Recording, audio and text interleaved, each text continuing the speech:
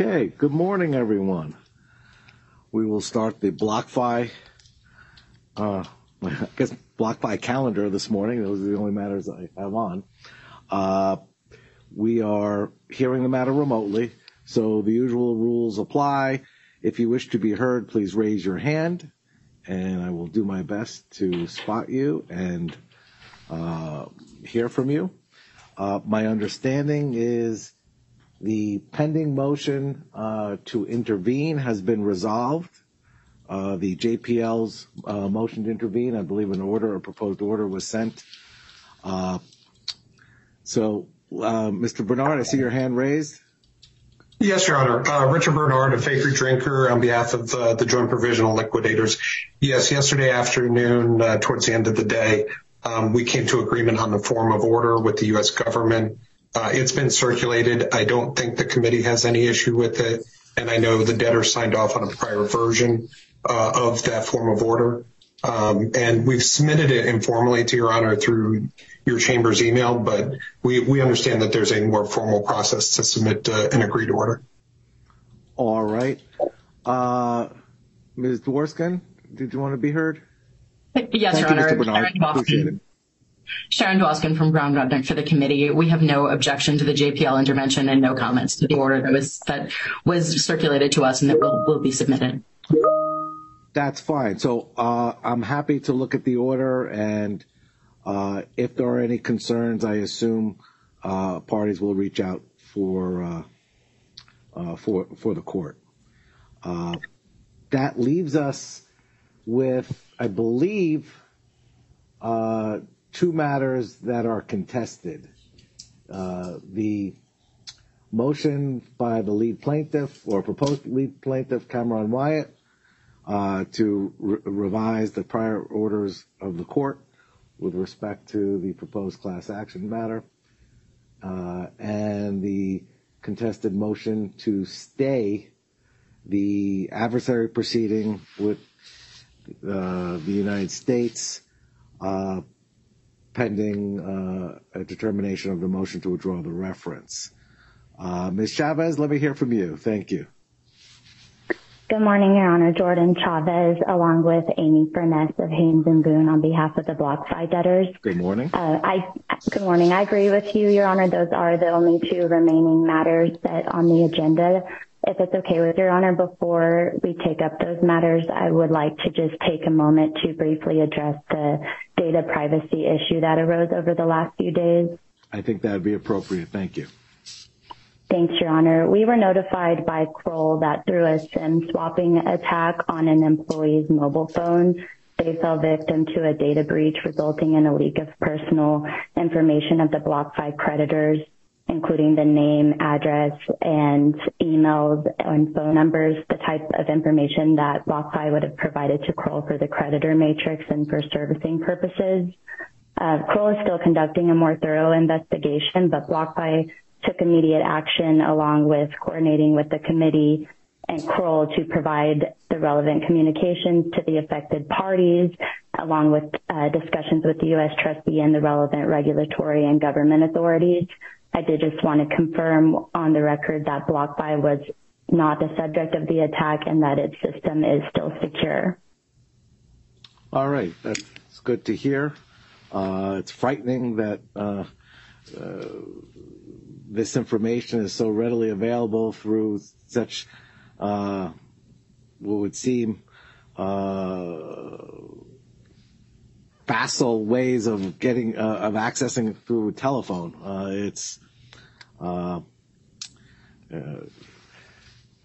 It's alarming in so many respects, but I'm glad that the debtor and all the debtors that are involved in these cases are taking the proper steps. Does anybody else wish to comment on it?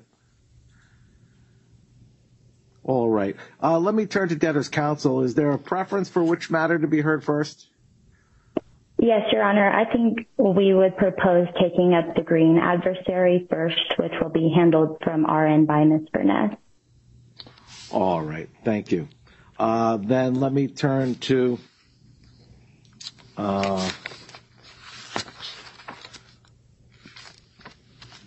let me have appearances on the green on this matter.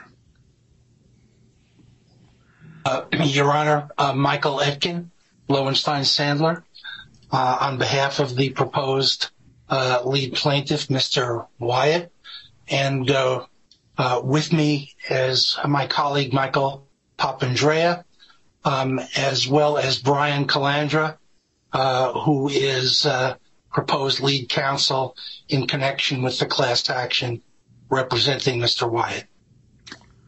All right. It is your motion. Why don't you proceed then? Thank you, Your Honor. Just a couple of observations at the outset.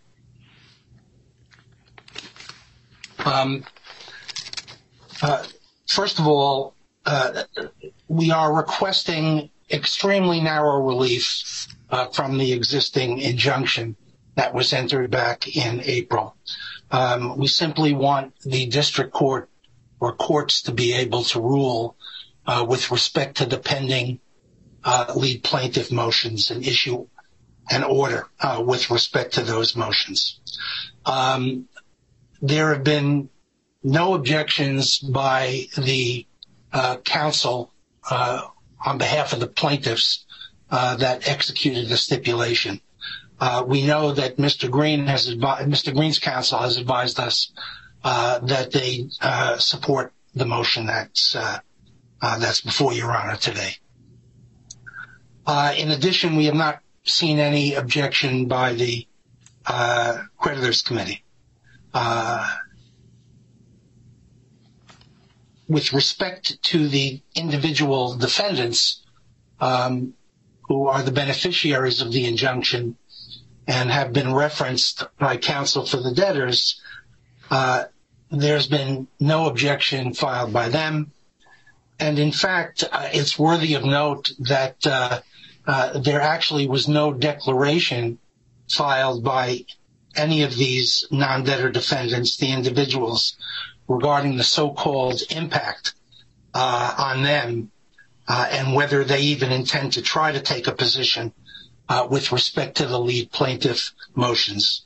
They have not weighed in at all. You would think, Your Honor, that if there's an allegation that they would drop everything with respect to their responsibilities to the debtor and focus their entire attention on lead plaintiff motions where they actually have no standing to weigh in at all, it's a bit beyond the pale.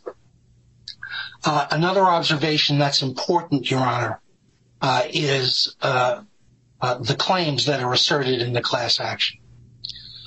Those claims are claims in connection with the purchase or sale of a security. In this case, the BIAs are alleged to be securities covered by the federal securities laws.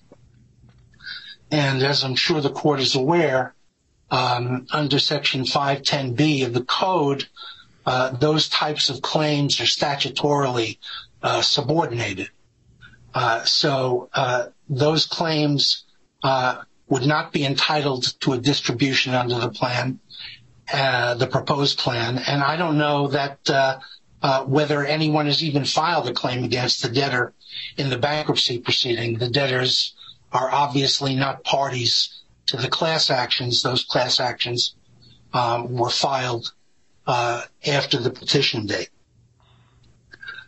So there's no impact on the debtors with respect to the class actions altogether. Of course, doesn't that assume that we're dealing with securities? I mean, that's just not such a given the cases that have come down recently. No question, Your Honor. That's an issue that the district court will have to wrestle with down the road. But in terms of what's before you today, if they're not securities, then there are no federal securities claims, and the class actions fail on the merits. So, excuse me. So that's not a today issue, and if there is a resolution of that issue that the BIAs are not securities, then there are no federal securities claims. That's really the bottom line, and your observation is correct.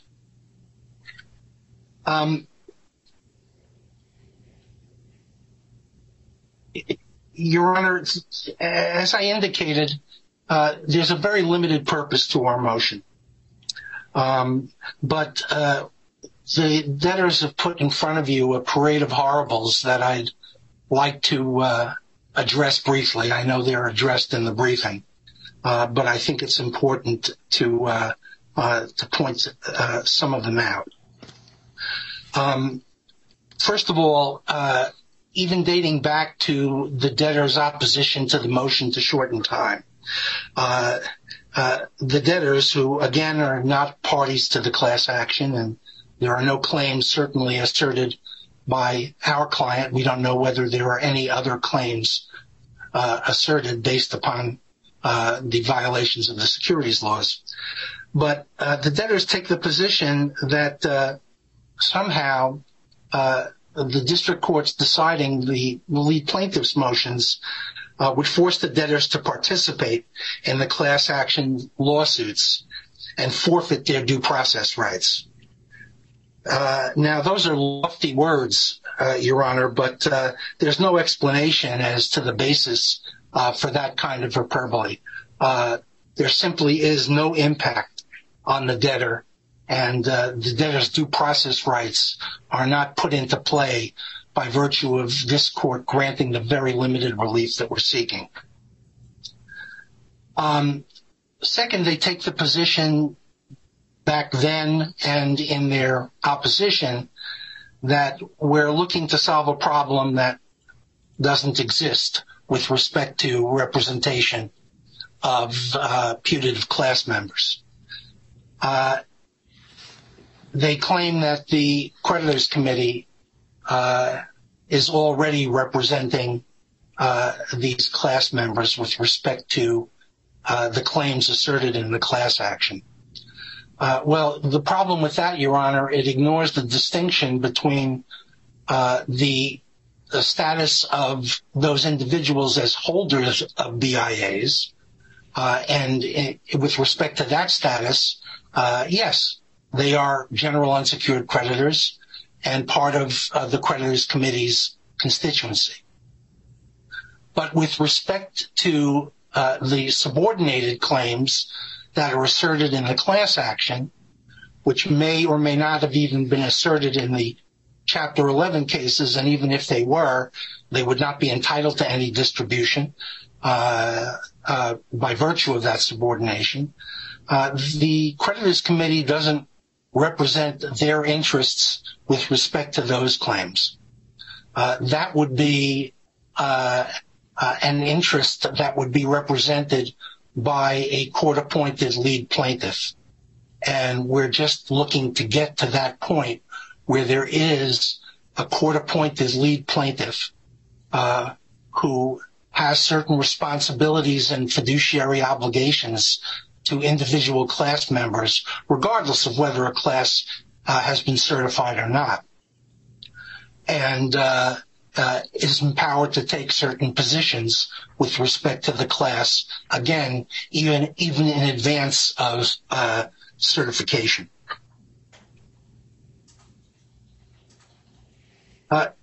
And Your Honor, what's looming now and why the motion was made is a confirmation objection deadline of September 11th and a confirmation hearing on September 26th. And to the extent the class is and their claims in the class action are need protection, and to the extent that a position needs to be taken, we believe it's critical that a lead plaintiff be appointed. Now, the debtors also harp on the fact that there's no guarantee that the district courts will rule in time. Well, we get that. That's a risk. We don't know what the district courts are going to do and what the orders are going to say, and whether Mr. Wyatt will in fact be appointed by the district court. But one thing is for certain. If the district court is precluded from even considering the motions, and the relief that we're requesting is not granted, then there will be no a court-appointed lead plaintiff who's in a position to take a position with respect to the plan and confirmation, whatever that might be. Simply put, Your Honor, Mr. Wyatt or any lead plaintiff that's appointed would be handcuffed by virtue of not having the imprimatur of an Article III court in terms of an order appointing him or some other individual to assume the role of a lead plaintiff, order the appointment of lead plaintiff's chosen counsel, and put them in a position to act in the bankruptcy proceeding. But let me ask you, Mr. Etkin, if I were to grant the relief to allow the process to go forward, is the logical next motion on shortened time going to be, Judge, the district court hasn't decided the motion for lead plaintiffs yet. We need to adjourn the confirmation hearing and this process to allow the lead plaintiff to be appointed and to be in a position to participate at the confirmation hearing. Is that what's going to follow? Well, I don't know, Your Honor. Thanks for pointing out an option to me with respect to this. But I doubt I needed to point that out. But go ahead. To be frank with the court, I don't know that's something that we would entertain. I think the first thing that we would do, if the court were to sign an order and hopefully sign it quickly, allowing us to go forward, is to advise the district courts that they can now decide the lead plaintiff motions and point out their schedule with respect to confirmation and try to get them to issue an order quickly. Your Honor, as you know, I'm somewhat familiar with the fast-moving train of a confirmation process, and the danger of trying to step in front of that train. I don't know that we would take that step. I think that our preference would be to advise the district court quickly, advise the district court that timing is an issue and important, and hopefully get a decision out of them in advance of the objection deadline, which is obviously why we moved on short notice in the first place, and certainly in advance of the confirmation hearing. To the extent that doesn't happen, we would have to weigh our options. Fair enough. Your Honor, this is not an attempt to push the class actions forward to anyone's detriment. There would be no merits determinations here.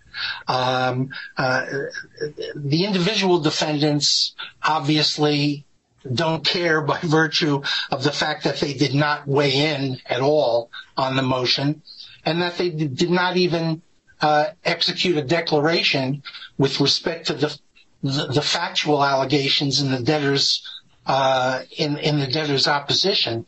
So the issue of whether the individual defendant's hair will be put on fire by virtue of a district court deciding a lead plaintiff motion, I just don't think that there's any substance to that kind of argument.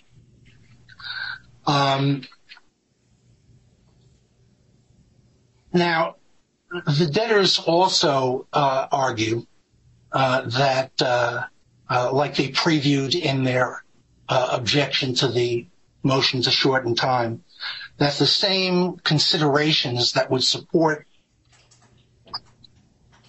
the same considerations that would support the injunction in the first place are at play with respect to the limited relief that we're requesting. Well, leaving aside the merits of those arguments from Mr. Wyatt's perspective, as well as the extent to which those arguments support a preliminary injunction regarding all other activity in the class actions, which is not the subject of our motion. They certainly have nothing to do with what we're asking the court to do. And let me just get into that, briefly. Mr. Wyatt inherited the stipulated injunction order. It's not a complaint, Your Honor. It's just a fact. And it does contemplate that the district court, and I'm talking about the stipulated order, it contemplates that the district court can enter certain unidentified orders, and it does not expressly prohibit the district court from entering orders with respect to the lead plaintiff motion. But here we are. We're not taking that position on the merits. We're in front of Your Honor asking for relief.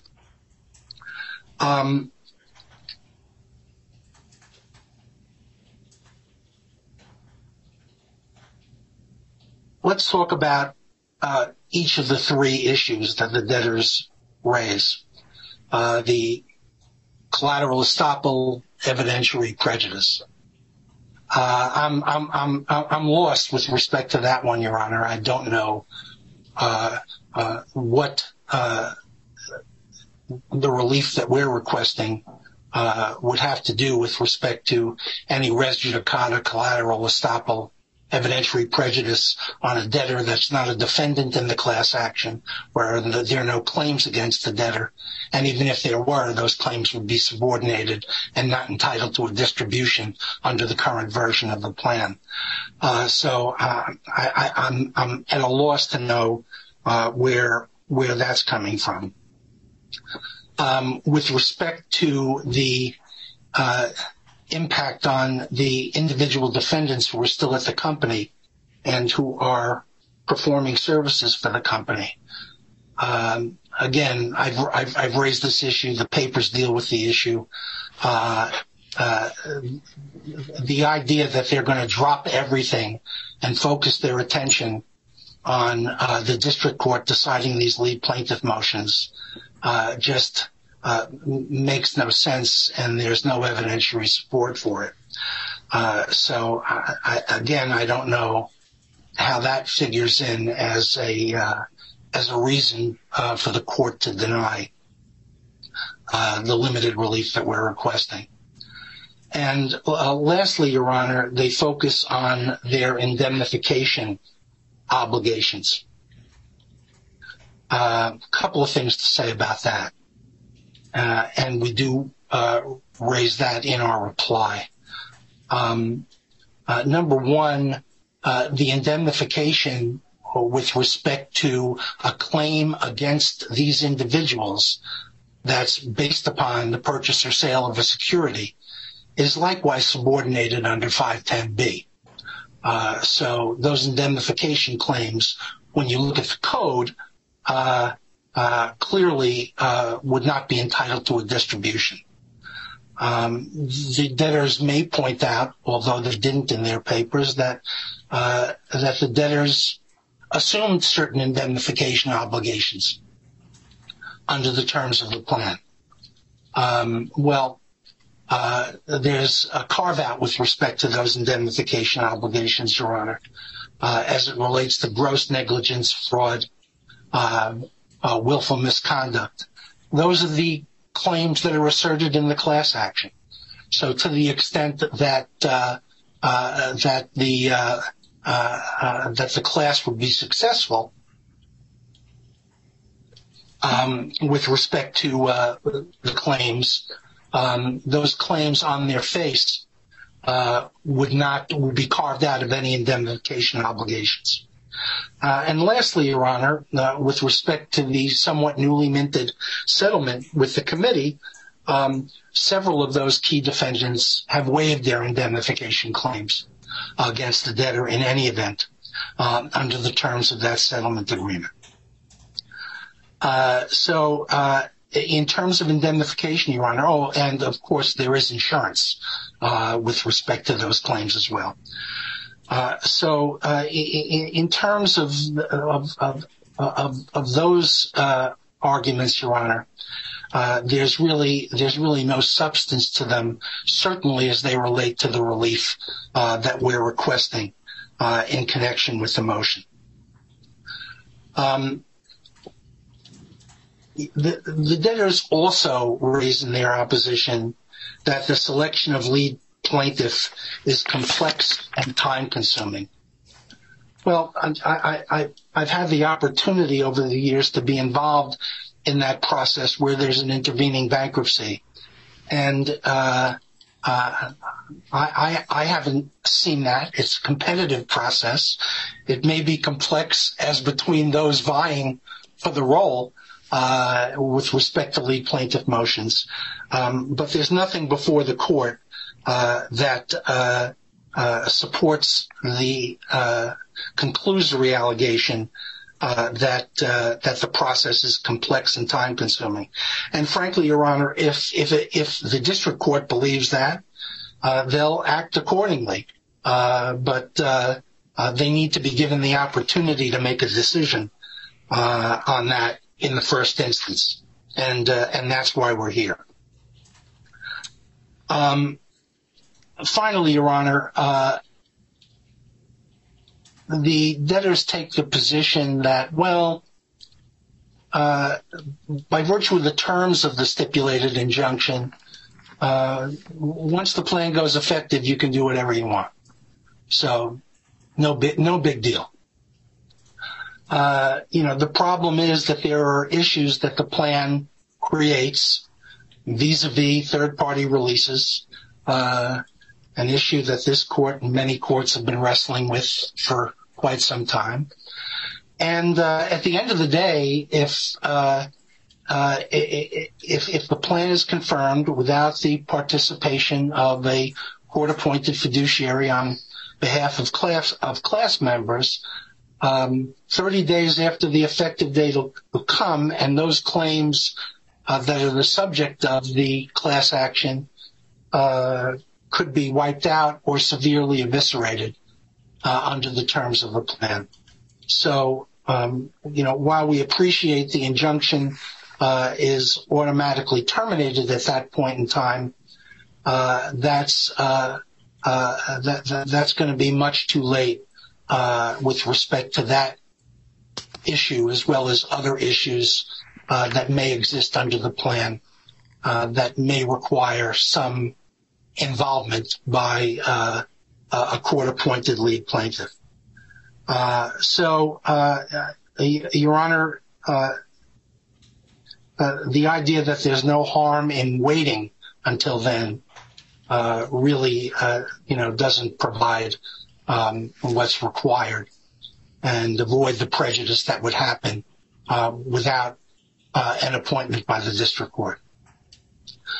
So with that, Your Honor, we would urge the court to grant the motion and allow us the opportunity to advise the district court that they're free to make a decision, and hopefully they will make it quickly, and whoever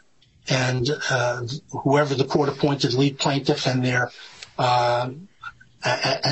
counsel are would have the opportunity to weigh in with respect to the confirmation process.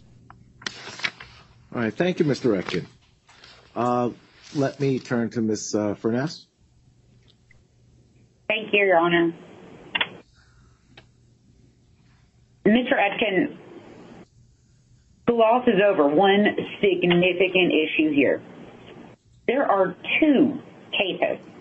We have the Green matter and the Ellis matter. One is in New Jersey, one is in Massachusetts. Mr. Etkin didn't address it today. They didn't address it on their reply. But consolidation, and whether there are two cases that go forward at the exact same time in two different courts based on more or less the same actions, has to be decided first. The PSLRA says that, quote, if any party has sought to consolidate those actions for pretrial purposes or for trial, that has to be heard before the lead plaintiff process. First, sometimes Mr. Etkin used district court, sometimes he used district court. We believe that this entire issue was ignored simply because it goes back to the original issues that we brought before this court in April of this year. The defendants in the class action, purported class action, have every right to participate and weigh in on that consolidation. The PSLRA says any party, Federal Rule of Civil Procedure allows any party to address consolidation. That must be heard first. To the extent it hasn't been filed, it's because this court stipulation allowed the lead plaintiff motions to be filed and said nothing else. That's where we are. That's where it stopped. So the idea that there's absolutely no harm here and the harm that we identified in April has gone away now is absurd and without basis. The same concerns that we presented previously, one, for indemnification, and two, for divided times of our officers and directors, still exist today. As far as evidentiary substance on that, we presented that with the original TRO application, Your Honor. You've got it in the file. If they have to turn their attention to matters such as these, again, in which defendants have the absolute right to participate, they won't be focused on the debtors during this incredibly crucial time. We have less than a month prior to the confirmation of the plan. Mr. Etkin talked a lot about the indemnification provision and why that doesn't matter as it relates to the debtor's concern with this moving forward. But, Your Honor, you know this. Mr. Wyatt's counsel seems to have ignored it. The plan hasn't been confirmed. Right. So to the extent anyone in the officers and directors have waived their right to indemnification in the plan, that's not confirmed yet. And until that is, it is a concern for the debtors. And we are entitled to have the full focus of our officers and directors. As far as what the debtors can do on the lead plaintiff, or excuse me, as far as what the defendants can do on the lead plaintiff's process, in each of the two district courts, again, that we're talking about, it's not necessary that this court make a decision related to that. Instead, we presented the court with cases that clearly say defendants can and do participate in both the lead plaintiff process, whether the plaintiff is adequate, and the lead counsel process. Whether these district courts, again, two of them, in both New Jersey and Massachusetts, actually take the arguments of those defendants or not is not before this court. They can participate. Whether the participation leads the court to review those things or not, again, it is that participation that deprives the debtors of their officers and directors' time during a very, very crucial moment in these bankruptcy cases. Mr. Wyatt and the proposed class have demonstrated absolutely no irreparable harm here. It is their duty to come here with good cause. There's no evidentiary basis. You heard Mr. Etkin argue that repeatedly as far as the debtors, but again, we presented the evidentiary basis, which is before this court, when we came to argue for the TRO, and we got the stipulation agreed to by Mr. Green's counsel and Mr. Ellis's counsel. There's been absolutely nothing presented, no declaration or anything on behalf of Mr. Wyatt or this purported lead plaintiff. There's nothing to show irreparable harm. And again, going back, and Your Honor, I'm confident you've read our briefing, but there is no standing in this bankruptcy for purported class counsel, purported plaintiffs, in a class action against non-debtors. We've presented you, Your Honor, with a Dynegy case. There's another case out of the Eastern District of Virginia that goes through the exact same analysis. somebody as a lead plaintiff in a securities litigation does not provide any authorization for them to come into the bankruptcy cases. It doesn't provide them any status to come into the bankruptcy cases. Being a lead plaintiff in one type of litigation is not, quote, tantamount to a blanket consent to any litigation the class counsel may wish to pursue. So they've admitted they have no claims here. There's no place here for someone who has been designated as lead plaintiff solely in one of two district courts related to a PSLRA action to come to this court without further authorization, further moving, asking for this court to clarify or to classify a class, certify a class. There's just absolutely no basis. So again, because there's no basis, there's no irreparable harm that they've shown or can show in this case, especially considering, again, we're in the last month before confirmation, and the stipulation by its own terms expires 30 days after confirmation of the plan. As far as Mr. Atkins' argument that certain of these purported class members have, a basis to object to confirmation, they can. They're more than welcome to. Mr. Wyatt clearly has counsel, and each one of them can come to this court and object to the confirmation in whatever way they feel. It's just not appropriate here for a class action. In addition, Mr. Atkins said that these folks have claims that, quote, could be wiped out or eviscerated. That's simply not true, Your Honor. The plan includes an opt-out. These folks received the disclosure statement that discusses and explains the opt-out provision of those releases. So if the individuals want to opt out, they can. It's possible. Mr. Wyatt has counsel. He can do it. I also point the court, again, to the delay that Mr. Wyatt has shown. In April, the stipulation was entered into by Green's counsel and Ellis's counsel. The lead plaintiff motions were filed in May, and these folks waited 3 months to come to this court to ask for something else to go forward. They asked for it on an emergent basis, simply 1 month before confirmation. Again, Your Honor, this is their burden. They've presented no evidence to you. There is no irreparable harm here. These individuals have the same rights that they have with or without Mr. Wyatt being appointed as class counsel. And at the end of the day, this harms the debtors because our officers and directors' attention will be focused on other matters at a time when we really need to have their attention focused here as we move towards confirmation in less than a month. Thank you, Ms. Thank you.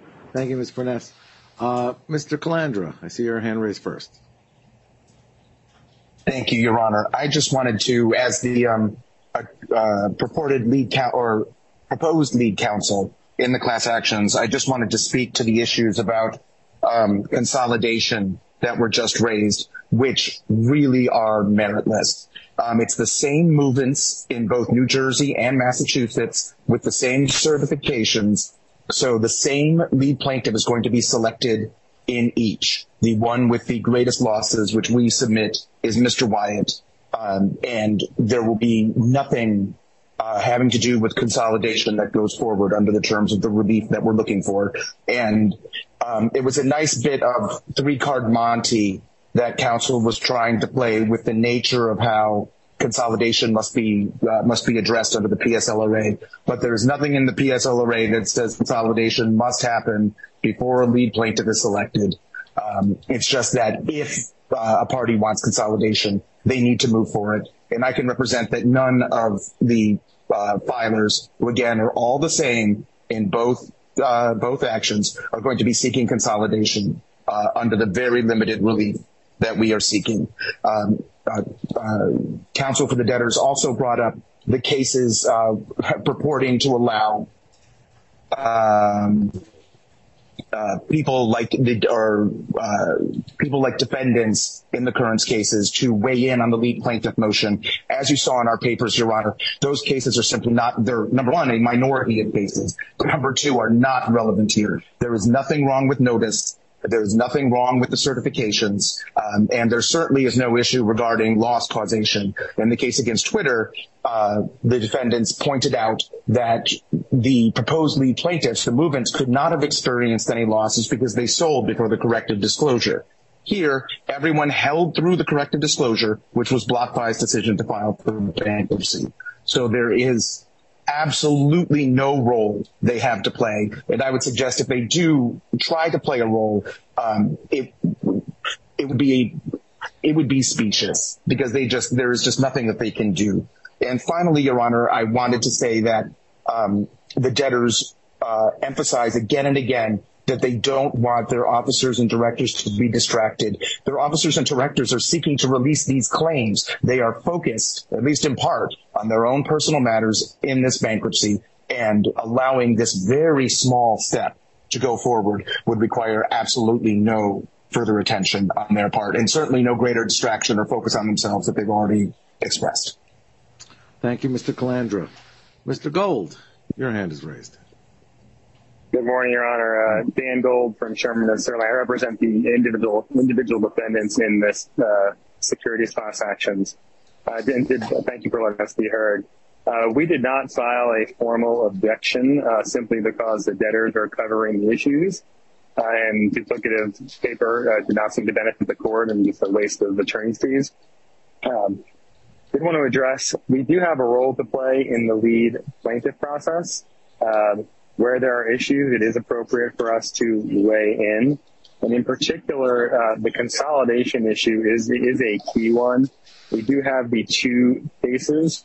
The lead plaintiffs may not intend to, or the plaintiff movements may not intend to move for consolidation. That doesn't mean the defendants do not intend to do so at the appropriate time. What we can't have are two different lead plaintiffs appointed on behalf of the same class in two different courts. There needs to be a degree of coordination and consolidation between the two courts. The defendants have an interest and an important role to play in making sure that happens. And what I'm hearing from at least one lead plaintiff movement is that we are now going to be forced to engage with 6 or 7 individual clients to move on an expedited basis to get that coordination and consolidation among the courts, taking away from the roles that individuals have to play with the debtors. All right. Thank you, Mr. Gold. Mr. Calandra again. Your Honor, that's just simply not true. If they want to move for consolidation, in their papers, they suggested that they would resist any consolidation motion. But there is nothing that defendants need to do with regard to a lead plaintiff motion in this case, because they could only object to perhaps loss causation, certification, and notice, and none of those. They don't suggest that they are an issue because they are not. And there won't be any need to wrangle multiple people under the relief, the very narrow relief that we are seeking. It will be the same lead plaintiff ordered in both cases, and they will be dealing with exactly one lead plaintiff, hopefully me. Thank you, Your Honor. All right, thank you. And finally, Ms. Furness. Thank you, Your Honor. Briefly, Mr. Calandra seems awfully confident in what I think are opinions of what a court may or may not do. While he thinks that no matter what arguments Mr. Gold's clients have, they will fail, that's not for this court to decide. Mr. Calandra and Mr. Atkin have, come to the court and said, well, debtors didn't present anything that shows the notice are wrong, or this is not an adequate plaintiff. It's not the debtor's job. The debtors aren't a defendant in that case. We're not required to do that. The point is, Your Honor, Mr. Calandra cannot absolutely say that. He can't guarantee that the court won't allow the defendants to do something. In addition, you also have not heard, and which we do believe is significant that you pointed out, they have not committed to this being it. This is not it, Your Honor. Simply doing this is not going to be the end of this. The reason they've asked for it, the reason they think they have irreparable harm is so that they can come in, again, with a month prior to confirmation to ask this court for further things, for example, delay of the confirmation hearing. And again, Your Honor, there is no irreparable harm. Each of these individuals in this purported class can do what they want to do to protect themselves. The disclosure statement allows gives everyone the information. The plan allows an opt-out for the releases. There's no irreparable harm here, and Your Honor, we would just respectfully request that you deny the release requested by Mr. Wyatt. All right. Thank you all. Your Honor, can I make one last point? And I apologize for the free-for-all. But Ms. Furness keeps talking about irreparable harm.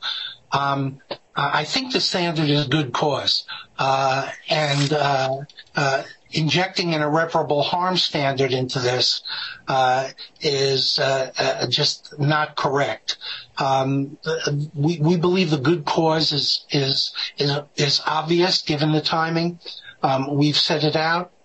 If the individual defendants wanted to weigh in about consolidation, they should have filed papers. They didn't. If they want the cases consolidated, they can come in and file a motion tomorrow for limited relief from the injunction. That's up to them.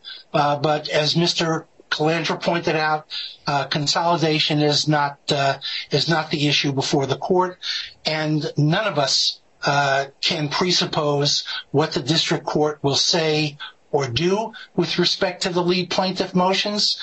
This is all about giving the district courts the opportunity to weigh in. And what they do, what they say, what orders they entered, and what orders they enter, and when they enter them, that's going to be up to them, and we'll have to deal with the consequences of that. All right. Thank you. Thank you, Mr. Etkin. Well argued. I appreciate the movement's transparency and candor in coming to the court. It's clear the purposes that would be served by the court modifying the stipulated injunction and order that's already in place. And I agree with Mr. Etkin, the standard is cause. Is there cause to do so? Where I disagree is that I don't find cause.